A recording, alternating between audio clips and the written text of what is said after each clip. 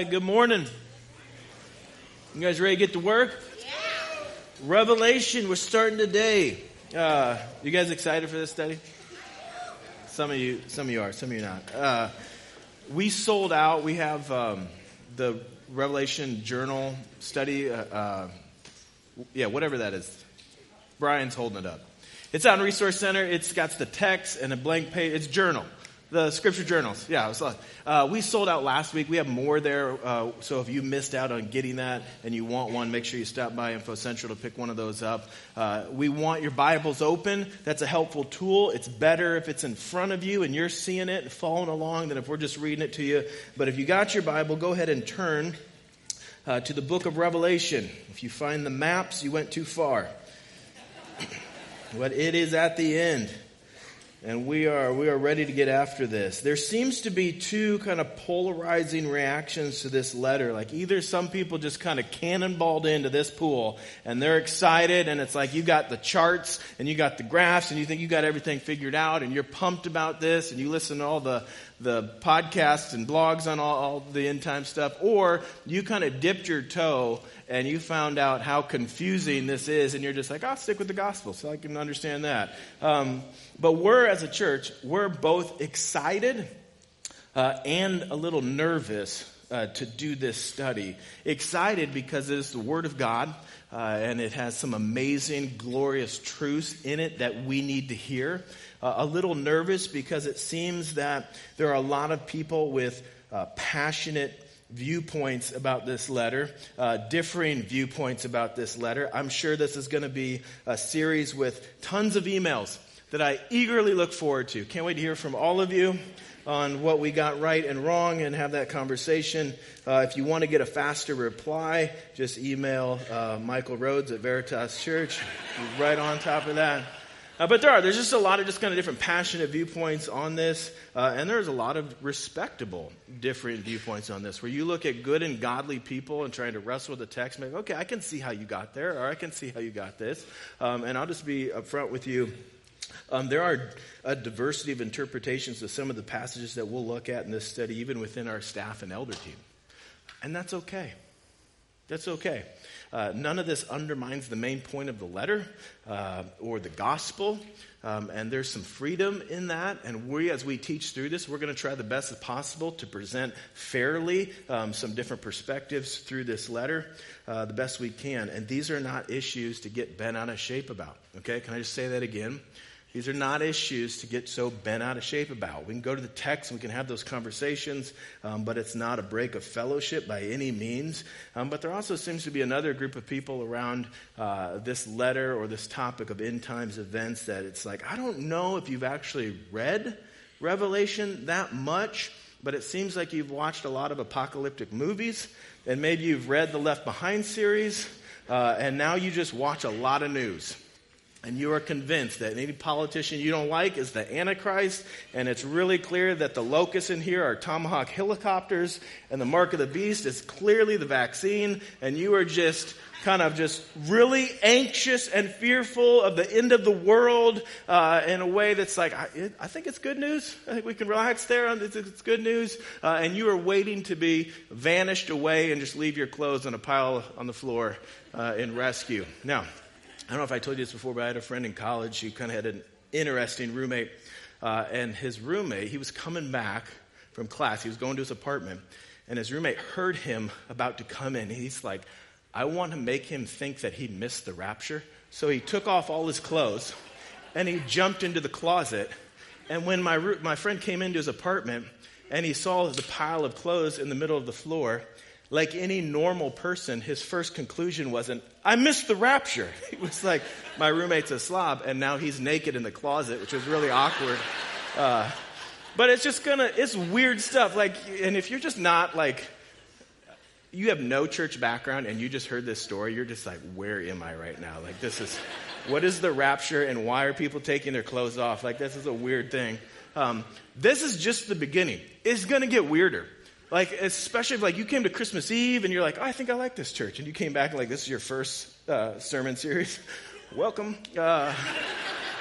But you're going to deal with like the coming back of Jesus, angels and demons, dragons, like just kind of some really odd and difficult stuff. And this is a challenging book. And if you're doing your Bible reading plan, and whenever you kind of work through that, you love like the Gospels and the epistles. You're like, let's stay there. But you struggle with Daniel and Zechariah and Ezekiel. This is going to be a struggle.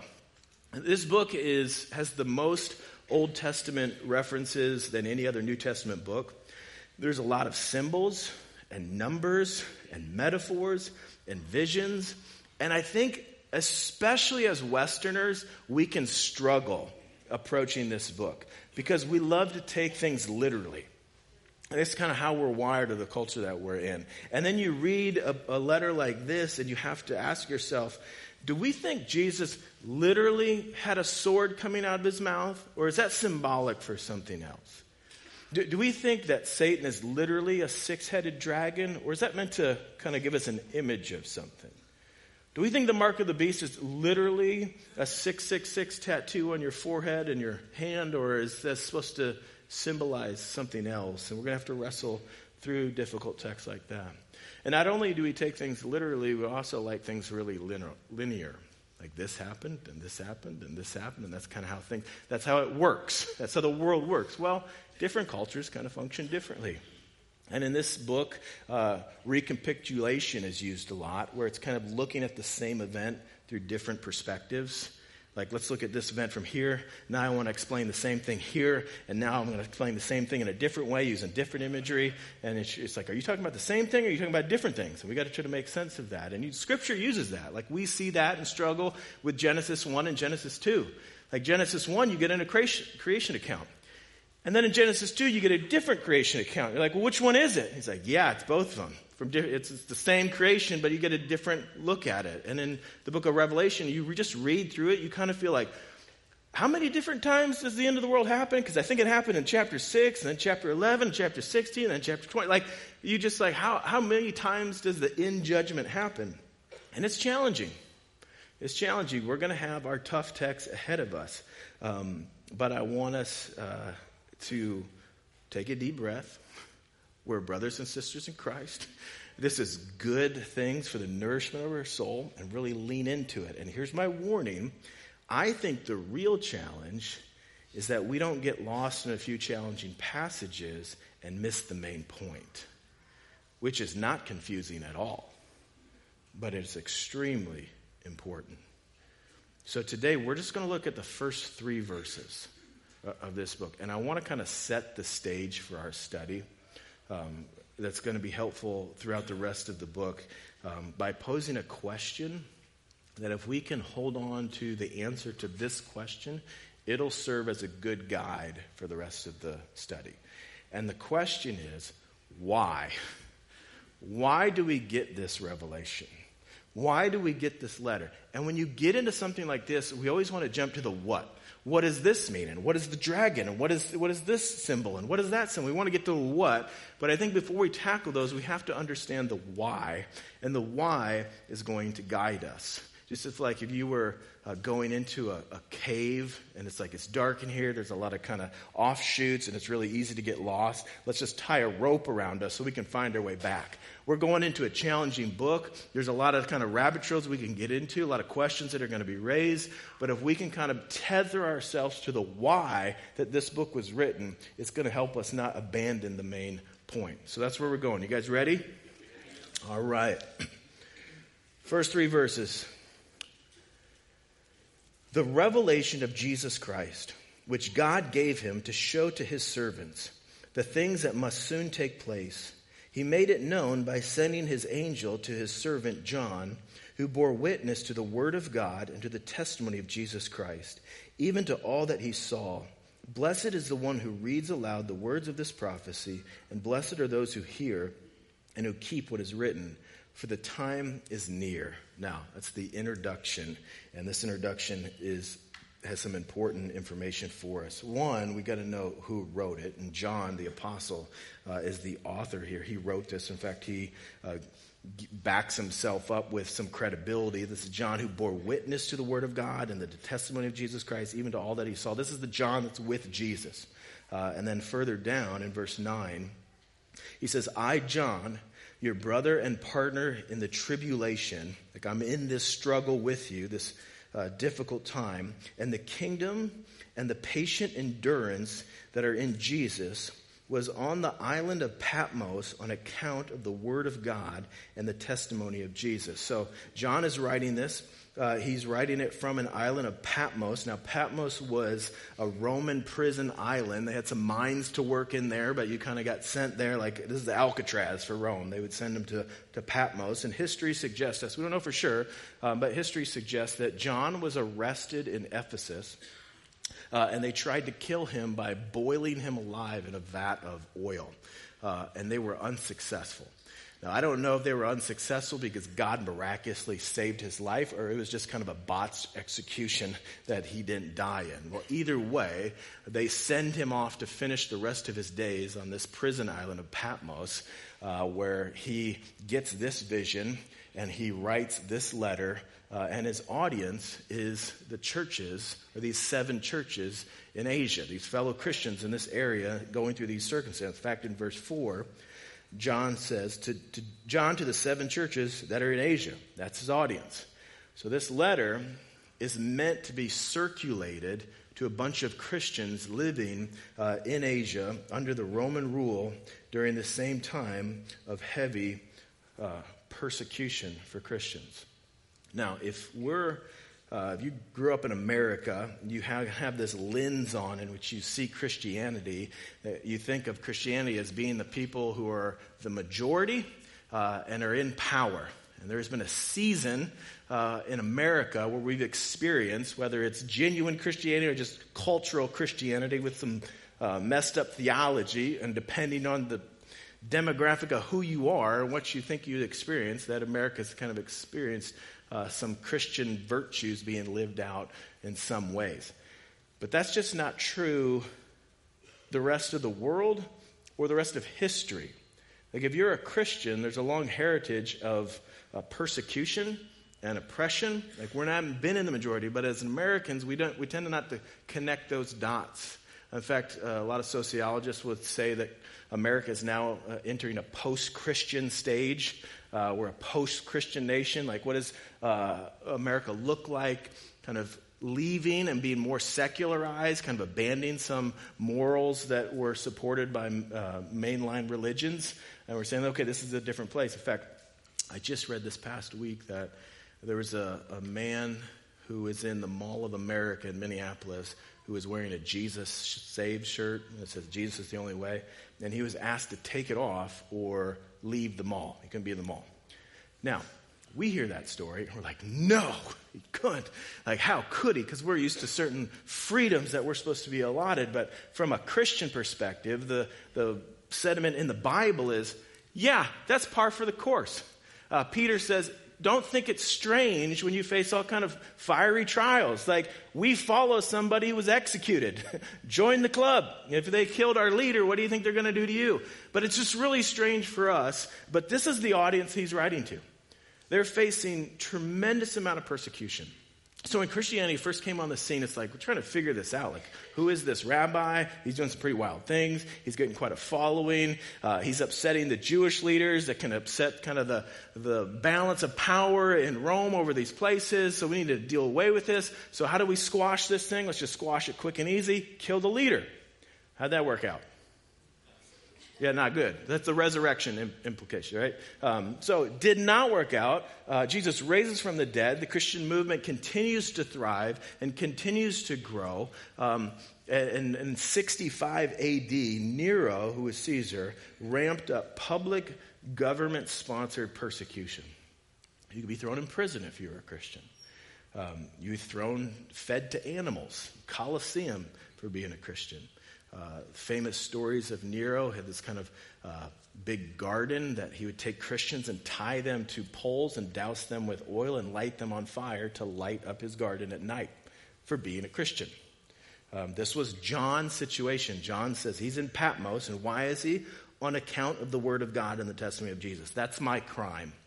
I got sent to Patmos because I'm a follower of Jesus Christ.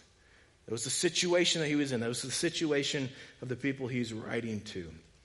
And that was in 65 AD. And then in 70 AD, it really ramps up.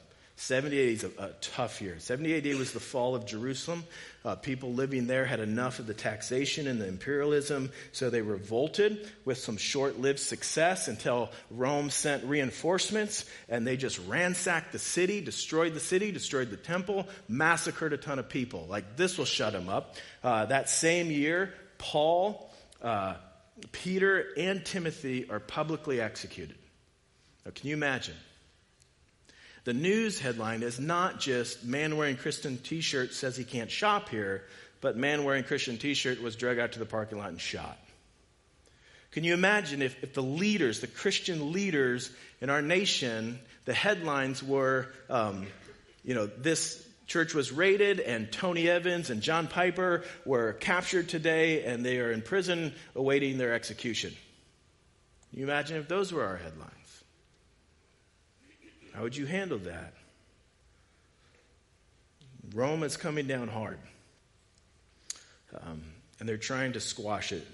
Domitian is the next Caesar, and he makes an order for emperor worship.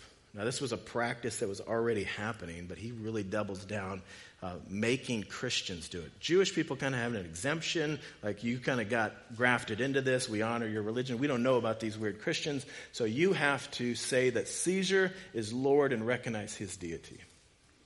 What do Christians say? Who's Lord? Jesus is Lord. Huge political statement in Rome at that time. They're standing strong for Jesus. Well, that get them in trouble. Like, can you imagine living in a situation? We're going to school, going to any sporting event. I don't know, you'd have to pledge allegiance. But maybe not to one nation under God, but one nation under Caesar, or under some president, or under some other person, and recognize their supreme power and authority. How would you handle that? See, Rome is trying to, through laws, through propaganda, through persecution, aggressively stomp out Christianity. I mean, think about being a Christian in that context. Like, if my employer found out my beliefs, I think I'd lose my job. I could go to prison. If I keep kind of pressing this issue and bringing up Jesus to my coworkers, I may get arrested and killed and made an example of. Can you imagine being in that situation? The pressure to quit, to give in, and to compromise was really high to the audience of John, who he's writing to. Really high. You ever feel that way? You ever feel like when it comes to following Jesus in a world that doesn't follow Jesus, you just like, I want to quit, I'm tired, I'm exhausted, or at least can I compromise?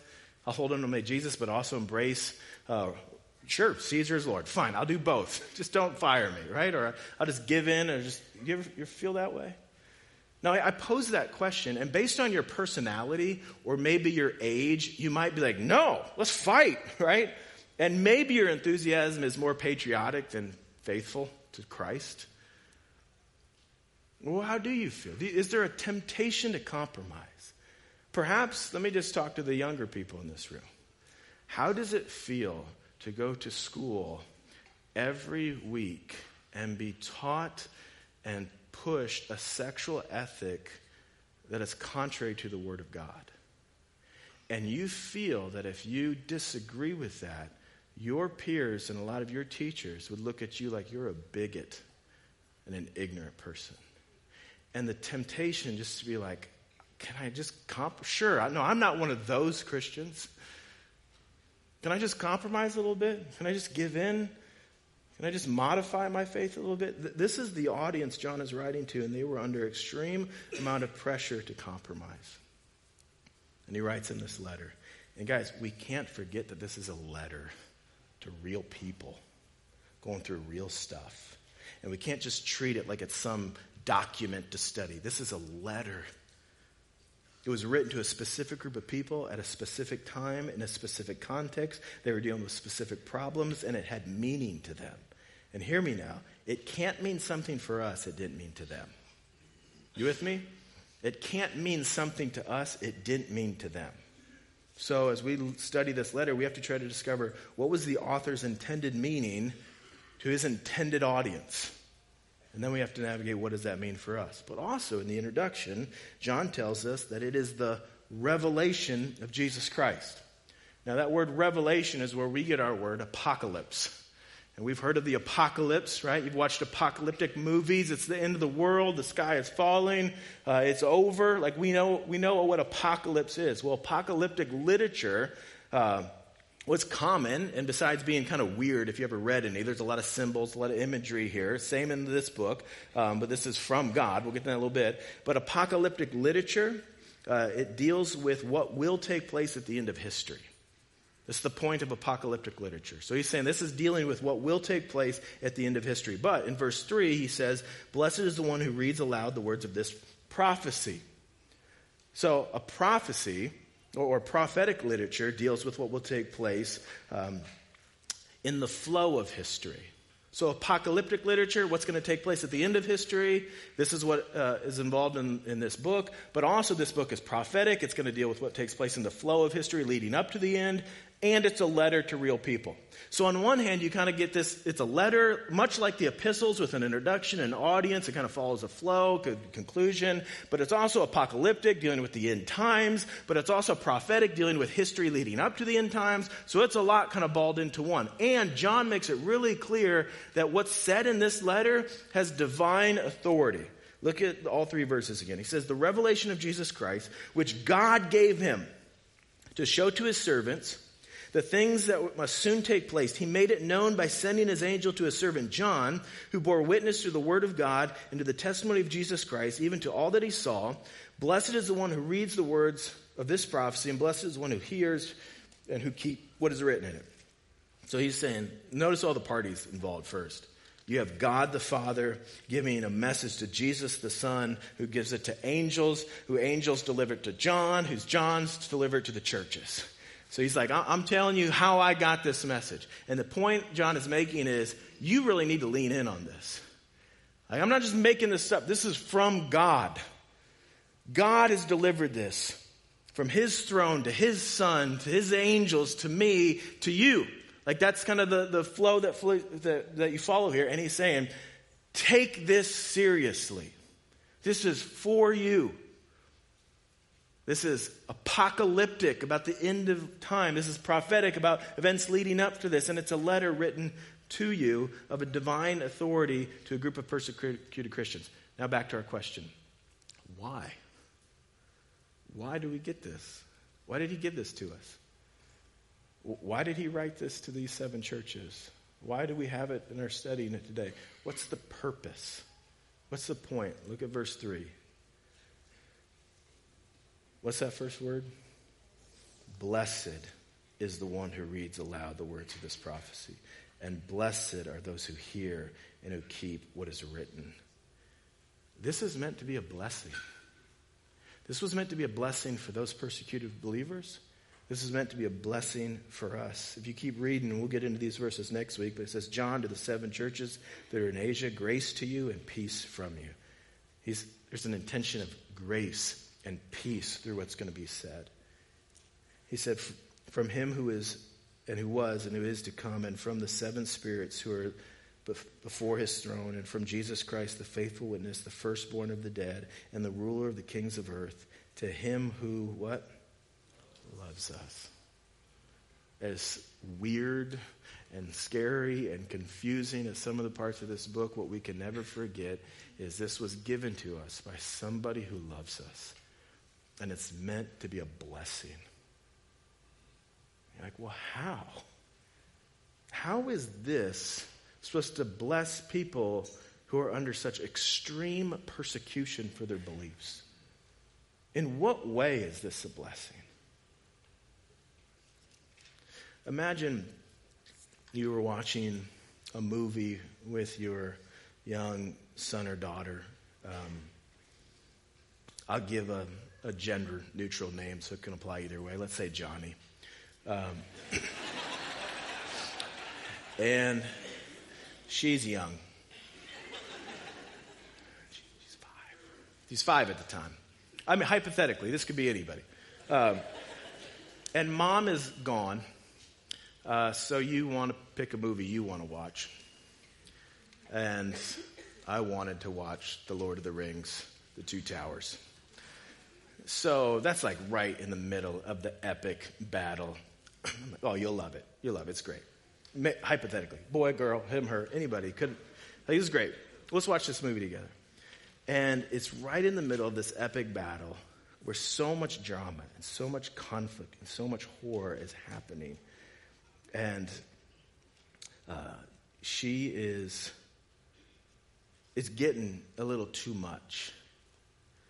And you feel like Aragorn, like he's the hero and he falls off a cliff. Like, no, Dad, he can't die, right? Like, Aragorn won't die. I mean, he doesn't really die, right? And then Sam and Frodo are split up from the main group, and it's not looking good for them, right? And they're going in all this kind of, right? And the orc army is marching on Helm's Deep, and they got an army that's way scary and outnumbered. And like, this seems to be the end, and it's just getting overwhelming. And she's asking questions. He's not really dead, Dad, right? He can't die. They wouldn't have the hero die, would they? And as a father is watching the movie, you just want to say, watch the movie, right?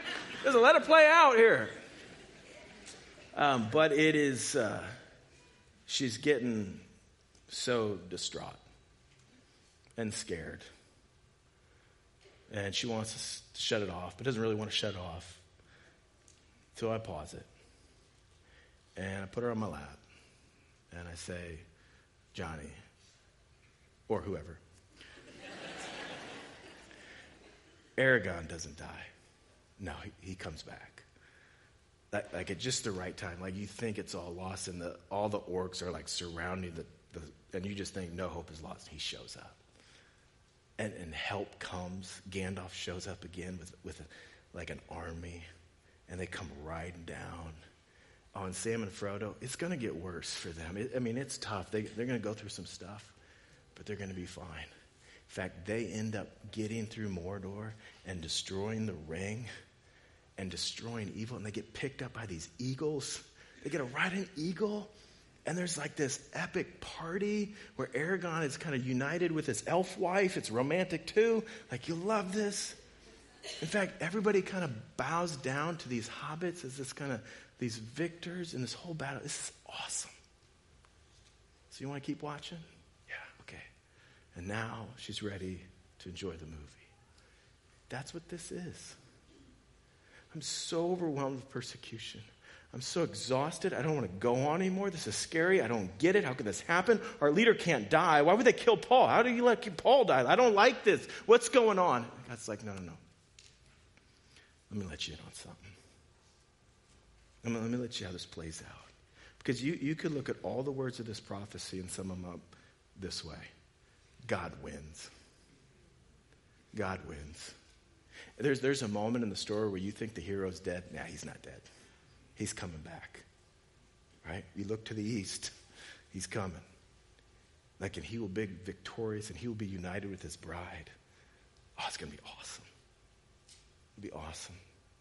And the humble will receive a crown. Oh, this is good. Like, God rules even in our evil day. He does not forsake his people. He will triumph. Guys, this is a prophet. Hear me now. This is a prophetic message with a very practical purpose. This is a prophetic message with a very practical purpose.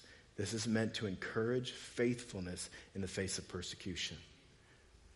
You have a bunch of persecuted believers that want to quit. That's who John's writing to. And this is meant to encourage faithfulness in the face of that persecution.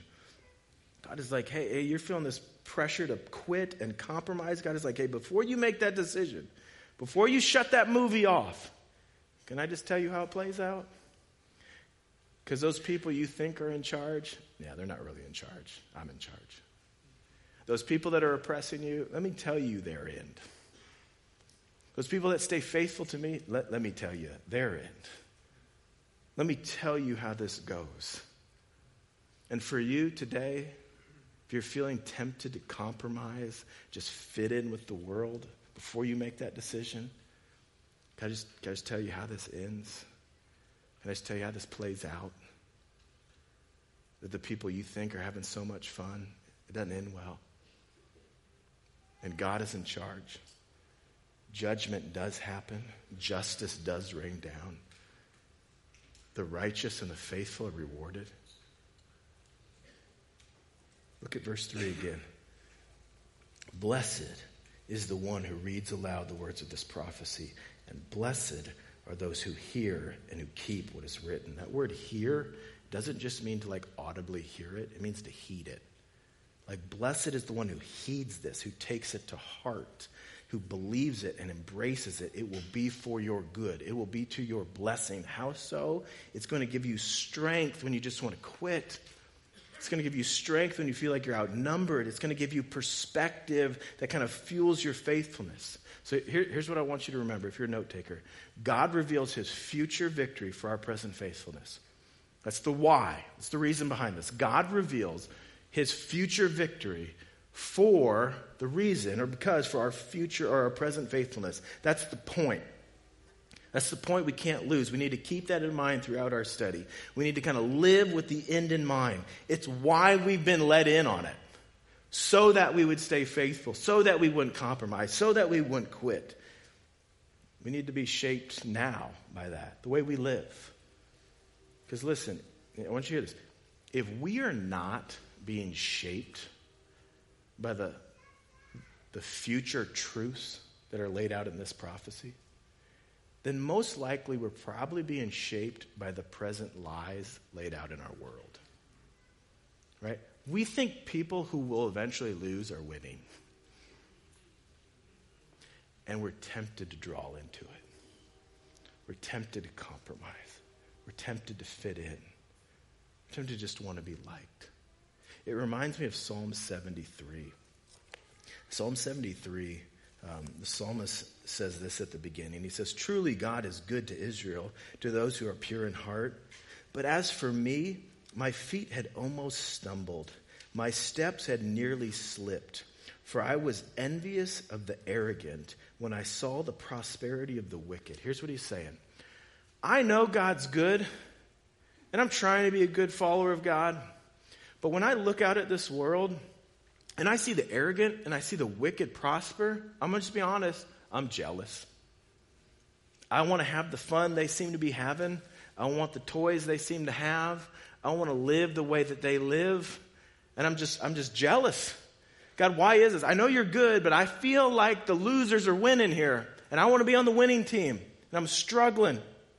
But then you kind of keep reading the psalm, and it gets to verse 16. It says, "But when I thought how to understand this, it seemed to me a wearisome task." Like it's hard to figure out. "Until I went into the sanctuary of God, then I discerned their end." And after I kind of discerned how it ended for them, I was like, oh no, I don't want to be them. I don't want to be them at all. I want to be faithful to you. But you got to live with the end in mind. This letter of Revelation gives us the end in mind. It gives us the end for our mind to fuel our actions. So as we go through this book, I don't want us to forget the main point, that it would fuel our comfort and our courage to stay faithful to him. When we feel outnumbered, when we feel like the world is so broken and sinful and it's winning, it would comfort us with the truth. No, they're not winning. I'm on the throne, and this is how it plays out. And we would be comforted. And we would be encouraged or fueled with more courage with the same truth. God wins. So don't cave. Don't give in. Don't be so soft. Don't be a coward. You see how this plays out? Be on this side. Stay faithful to this God. You know, one of the things I love about this book is it can seem like the expression, I'm not saying Christianity, but the expression of Christianity in the American church particularly can be pretty girly or feminine. I'm not saying there's like feminine, beautiful things when it comes to the gospel. But when it comes to the method of the American church, it can often seem like pretty girly. If we're gonna sing songs, but I don't know if they're like epic praise songs that kind of like Jesus is my boyfriend song. And then there's this feeling like, hey, let's do discipleship, but it involves getting coffee, and you're just going to talk about our feelings. And I don't care what you think about, like, the fact is the American church for a long time has struggled reaching men. But you get to this book, and it's like, we're slaying dragons. There's like bloody warfare. And the message is, buck up, don't be a coward. Don't cave to this. Buck up, be faithful. You may die. Yeah, you may. But it's worth it. And I'm telling you, men, if we would lean in with some passion to be strong and courageous for the Lord, our church would come alive in new ways. Any ladies want to amen that one? Like, men, if you would just come alive with a passion to be faithful and courageous and stand up against the evil of this world and say, I'm going to follow Jesus, we will come alive in new ways. And we need to learn to lean into that. To be okay not fitting in, to have courage to be different. Listen, the impact, this is important, the impact that Christians have had when they are faithful in the face of persecution is always stronger than the impact they've had when everything is going okay. When everything's just kind of culturally fine, no problems. Like, the impact Christians have when things aren't going well is always stronger. Look back at Matthew 5, just given the Sermon on the Mount. And this is what he said. He said, blessed are you when others revile you and persecute you and utter all kinds of evil against you falsely on my account. Rejoice and be glad, for your reward is great in heaven, for so they persecuted the prophets who were with you before. Like, if you're facing persecution on my account, you're in good company, right? So rejoice in that. But then there's an unfortunate heading break in the text that I think disconnects something that's supposed to be together. The very next line in the section is, you are the salt of the earth, but if salt has lost its taste, how shall its saltiness be restored? It is no longer good for anything except to be thrown out and trampled under people's feet. You are the light of the world. A city set on a hill cannot be hidden, nor do people light a lamp and put it under a basket, but on a stand, and it gives light to all who are in the house. In the same way, let your light shine before others, so that they may see your good works and give glory to your Father who is in heaven. Those two things go together. He's saying, hey, you who are persecuted for my name's sake, you people revile you, and yet you still remain faithful. You know what you are? You're salt of the earth. You're the light of the world. You who stand up to persecution, when the world is doing this, like everybody's wearing this, everybody's talking like this, everybody's watching this, everybody does this, but you don't, and you're faithful, salt, light. That's what it means. But if you're not salty. And what good are you? Like, who lights the lamp and puts it under a bucket? So you claim the name of Christ, but you don't follow him and you just cave to this world? You're not salty. The people that do, people that are willing to be faithful in the face of persecution, I'm going to flavor the world with those people. I'm going to light this world up with those people. That's what he's saying. So you know that description I gave you earlier about the persecution these believers were facing in Rome? That they were being fed to lions, that they were being publicly executed, that they were being tied to a stake, doused with oil and lit on fire to light somebody's garden up. That type of persecution. Well, by the 4th century, the early 4th century, the number of Christians in Rome that confess Jesus as Lord, by the most conservative estimates, are in the millions. Maybe even as high as over 50% of the Roman population. You were like, how'd that happen? If you're getting tied to a stake, doused with oil and lit on fire, I don't think people are lining up to join that party. So how did that happen? How did you go from this small minority persecuted group of people to over millions of followers in a persecuted context? How did that happen? Faithful Christians who are said, I'll die for Jesus. Light it up. Let's do it. I know how the story ends. So let's go. And the impact that faithful Christians had in the face of persecution. Christians in China multiplied from under 2 million believers to perhaps 30 times that number after or during 4 decades of intense persecution and torture and martyrdom of their leaders. How did that happen? Christians in China, there's like, kill me. I'm with Jesus. Oh, you tell me I can't spread the gospel? Yeah, I'm going to spread the gospel. Faithfulness, no matter what. Guys, Christianity does not need democracy. Christianity needs courageous, faithful followers of Jesus. In Nepal, in 1960, there were just 25 baptized believers. But within 25 years, that number multiplied over 1,000 times over. During a time, listen to me, during a time when Christians faced a 6-year prison sentence for baptizing other people. It was that time, it's like, oh, you want to baptize somebody? It's going to be 6 years in prison. Fine with that? Show me the water. Let's do this, right? If I'm in prison, all I got is a drinking fountain, I'll go Presbyterian. We'll do it. We'll sprinkle it. Let's get it on. Like there's a certain, I don't care. I'm with Jesus. And there's nothing you can do to make me waver. I know how it ends. I know how it ends. And we're worried about others that might think we're a little weird. Maybe we could use some courage. Persecution has always been a catalyst for the spread of the gospel and the thriving of the church. Don't be afraid. Don't be afraid if society changes. Don't back down. We know how it ends. We know who wins. Have courage. And as we heed the words of this book, I pray that we would find that courage. That would be true of the people of Veritas. Amen? Let's pray. Father, I do pray, just as we go through this study, that it would be a blessing, that we would be blessed. We would find comfort in these words.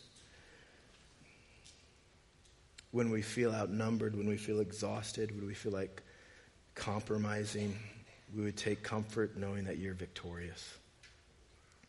And it would just fuel our faithfulness. I pray that we would be blessed with courage, that we would not back down, knowing on whose team we are on. And I pray that we would not fear your coming. We would not fear your second coming because of what you accomplished the first time you came.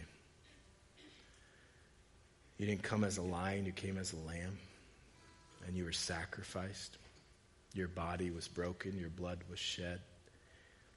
And you accomplished for us the forgiveness of our sins and adopted us into your family and declared us righteous. So we can, with anticipation, not fear, look forward to your return. Look forward to your coming. Look forward to the lion, the conquering lion of Judah, to ride in, bring judgment, and make all things new. Because of the cross, we are right with you. I pray that we'd be a group of people that highly anticipate your return, knowing we're forgiven. We love you. We pray in your name.